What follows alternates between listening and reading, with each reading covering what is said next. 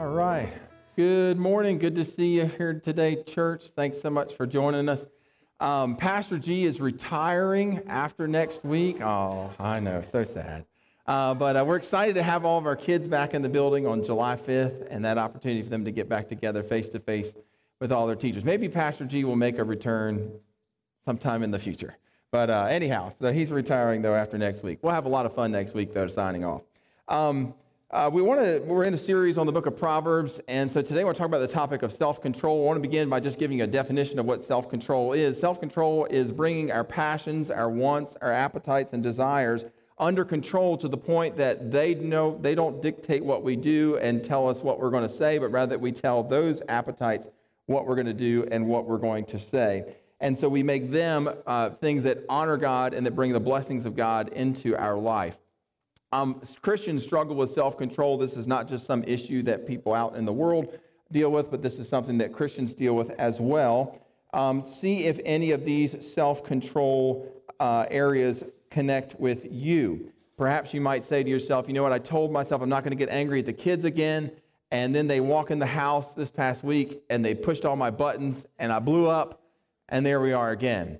Every night I tell myself I'm not going to watch TV, but then I get home, it's been a long day, the news is on, and then, of course, the Wheel of Fortune, I got to watch that, and Tucker, and then Netflix shows, and before you know it, 5-6 hours have passed by, and I've completely wasted my whole evening in front of the TV set. Or how about this one? I mean to get up every morning at 6 a.m. to start my day with prayer, to start my day with reading God's Word, but then the covers are so warm, and it feels so good just to roll over and pull the sheets over my head. Oh, well.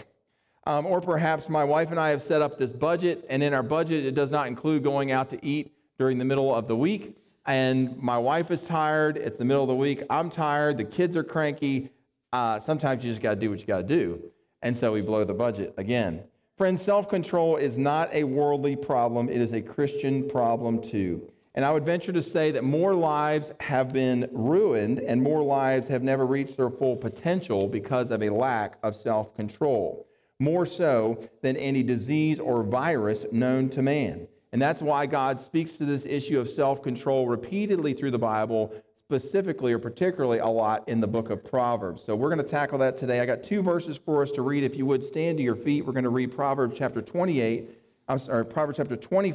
and verse 28, and then skip back to chapter 16 and verse 32. So let's read together Proverbs 25 and verse 28. Here we go.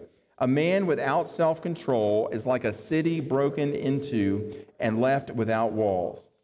And then chapter 16 and verse 32, whoever is slow to anger is better than the mighty, and he who rules his spirit than he who takes a city. You may be seated. Thank you so much. All right, so we're going to analyze these 2 verses. The first of these verses kind of approaches self-control from the negative. We're looking at somebody who does not have it, okay? So let's look at Proverbs 25 and verse 28, starting there. It says that a man without self-control is like a city broken into and left without walls. So there's a word picture here that the Bible creates of this city that has no walls. Now, cities, back in Bible times, their number one line of defense was that they would have a wall built around that city. It would keep invaders out. It would keep people who wanted to loot the city out, and so they would be able to protect the city that way. Think about the city of Jericho, the ancient city of Jericho that the Israelites walked around 7 times over 7 days, 7 times on the 7th day.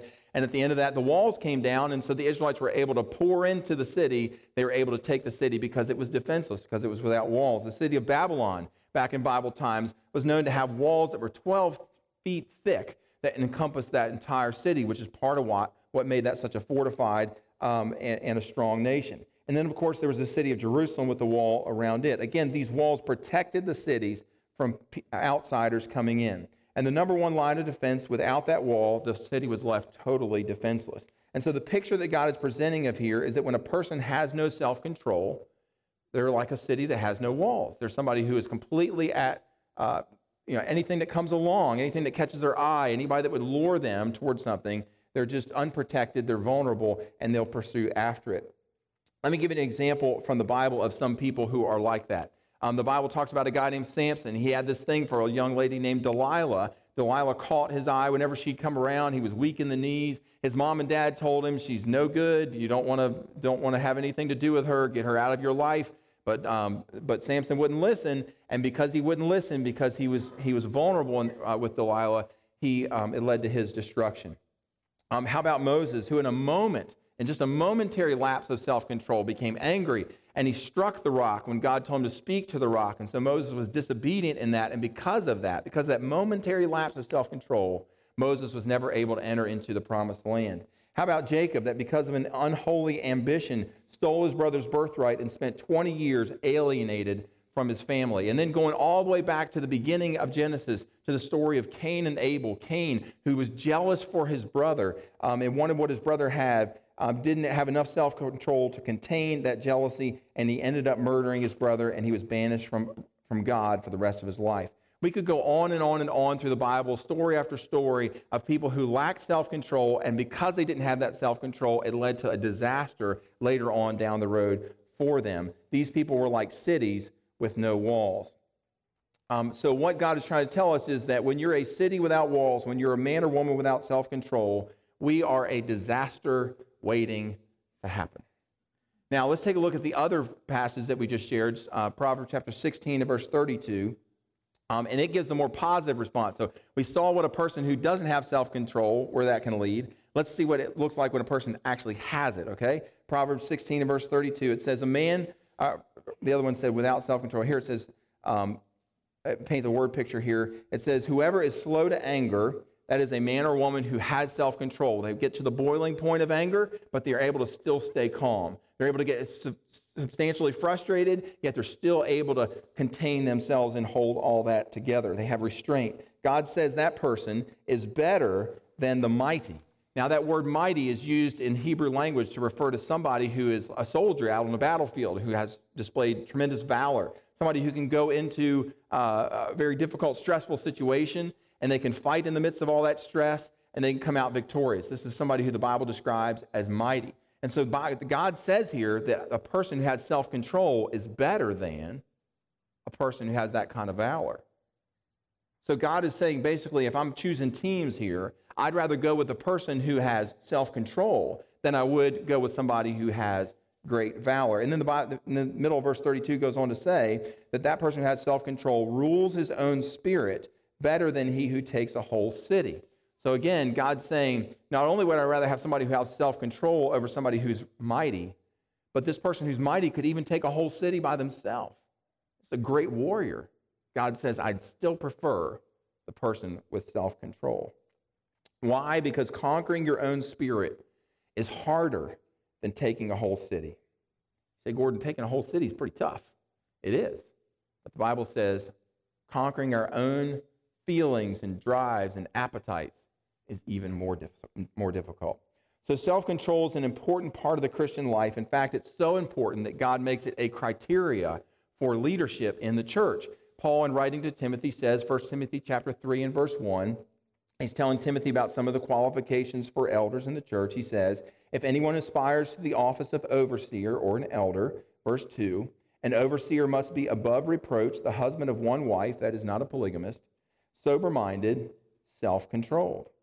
God tells us that if a man or woman is to serve in Christian leadership, then they have to be able to rule over their own emotions. They have to be a person who has self-control. Then they dare not put somebody who can't rule over their own emotions, who gives into their desires and their appetite, dare not put somebody like that in leadership because they are a disaster waiting to happen. Okay, let's summarize what we've learned so far. We've learned that self-control is a key element in a person's destiny. Having a good heart is a really nice thing, right? There's lots of people out there who have really good hearts. Having good intentions is a great thing. There's lots of people out there who have great intentions, and having godly motives is commendable, but the only Christian who is able to control his or her passions, only the Christian who is able to control their appetite for food and sex and power and money and material things, only the Christian who is able to master their thought life and to force themselves to do what is right, only that Christian will reach their full potential for Christ. Okay? There are a lot of people around with good hearts. There's a lot of people around who have good intentions, who are commendable in those things. But they will fall far short of their potential for Christ, not because their hearts are not right, but because they don't have the self-control to honor God and to secure his blessing over their life. Okay, well, that's our treatment of these texts for today, and so that means it's time to ask the question we ask every week around here: what difference does all this make to my life? And you say, Gordon, I get that I need self-control, but you haven't answered my problem, and my problem is, how do I get more of that, right? How do I get more of this self-control that the Bible's talking about? How do I get more of that in my life? Well, let's talk about that. I got 2 suggestions for you this morning how you can increase self-control in your life. If it's such an important thing that God says, I'd rather have the person on my team who has self-control than the person who could take down a whole city by themselves. If it's that valuable, how can I get more of it? 2 suggestions for you this morning. The first is to practice fasting, the spiritual discipline of fasting. Say, Gordon, that doesn't sound like much fun. No, it may not sound like a whole lot of fun, but I can assure you that the fastest way to procure self-control in your life is to identify something that you're going to do without for a while. For example, that may be TV. Maybe you may want to just say, I'm declaring a moratorium on TV for a whole week, right? You come home in the evenings. It's kind of your way to decompress at the end of a long day, but you're just going to do without TV. Well, here's what's going to happen is when you do without TV and you're used to coming home and using that as a way to kind of settle down at the end of a long day, when you come home at the end of the day and it's time for you to settle down and you can't do this, all of a sudden your brain's going to go, well, hold on, what's going on here? And TV is going to become this dominant issue for your brain. Your brain, your mind is going to start longing for TV. And it's not going to understand why you want to go pick up a book or why you're going to go outside and pull some weeds. Well, when we get done weeds, we're going to go and watch some TV, right? Because that's what we do. And so your brain's going to be in this little game going back and forth between, when do I get to watch TV again? And so watching TV is going to become the uppermost issue for you. And so all the periphery things going on, like appetites, desires, wants, other things that are controlling in your life, having trouble talking about people, your thought life, whatever it might be, those things that you've been struggling to get control of will become peripheral issues. And the dominant issue is going to be, when am I going to get to watch some more TV, right? And so that's what fasting does. Our brain says, where did all that go? Where did my ice cream go? Where did my Diet Coke go? Where did my sweets go? Where did my TV go? And the absence of those things becomes the dominant concern, the preoccupying force of our minds. Friend, when we take something out of our routine, it allows us to have control over all the other areas where we've been struggling. When we say no to that one thing, TV, whatever it might be, we're so much more capable and able to say no to all those other issues. Self-control over our thought life, self-control over our cravings, self-control over the things that come out of our mouth, self-control over our anger, our behavior, you name it. We're able to do it because the thing that we took out becomes the thing that's most dominant in our focus. Fasting is the quickest and most effective means for bringing the passions, the desires of the heart, out of control behaviors back under control. Jesus gave us this discipline as a gift. He said in Matthew chapter 6 and verse 16, Jesus said as part of the Sermon on the Mount, he said, and when you fast. Notice he didn't say, and if you fast. He said, when you fast. Jesus saw this as an expectation that we would do this. We would employ this discipline at different points and different times in our life when we needed to bring back into focus what our life is supposed to be about, to bring back on track our life when it begins to get a little out of control. You say, Gordon, that sounds really great, but what happens when, eventually I'm going to want to watch TV again, right? Or eventually the desire for TV after like a month of this is going to kind of wear off. And I got to have something, I got to get back to a daily routine. And so what can I do as far as just part of just a daily routine with this whole fasting thing if I'm not going to fast all the time? Well, I'm glad you asked. Suggestion number 2 is to give yourself a cooling off period. A cooling off period. You know, some of the worst decisions that are ever made in our lives are made in the heat of the moment. Right? Some of the things that we say that we most regret are when our emotions are at their height. Some of the worst parenting decisions that we ever make are when we hit that boiling point. And so here's my Father's Day lesson, or my Father's Day advice to you dads out there, is that when you feel yourself and feel those emotions creeping in and they're beginning to run hot, take a time out, hop on your motorcycle, head down the road, go walk around the neighborhood, go hit some golf balls at the range, whatever it is that you do to just give yourself a little bit of time to cool down, give your mind a chance to re-enter the picture, and so that your mind and your logic are beginning to drive the decisions that you're making and what's coming out of your mouth, rather than those hot emotions. If you're an impulsive spender, make a rule that you will not buy anything, a major purchase, until you've gone back home, slept on it, got up the next day, so you've had a chance to kind of cool off, right? And think about it. If you have trouble getting angry with your children, make a rule that you're never going to speak to your children in an area of disobedience until you've gone for at least an hour and cooled off. You say, but I mean, after I wait an hour, it's not going to be as effective. Believe me, a spanking an hour after they did it, it perhaps may be more effective because they know it's coming. They got a whole hour to wait on that thing, right? Will be more effective. Take some time to cool off. If you have trouble yelling at your wife or yelling at your husband and saying things that you later regret, learn to walk away. Learn to give yourself a cooling off period. Agree that you'll talk about it later after some of the emotion is drained out of it. If you and your boss have trouble, you're butting heads and you're wanting to get angry, step away for a moment. Go cool off. Let the emotions run out of the thing so that you can come back with a clear head.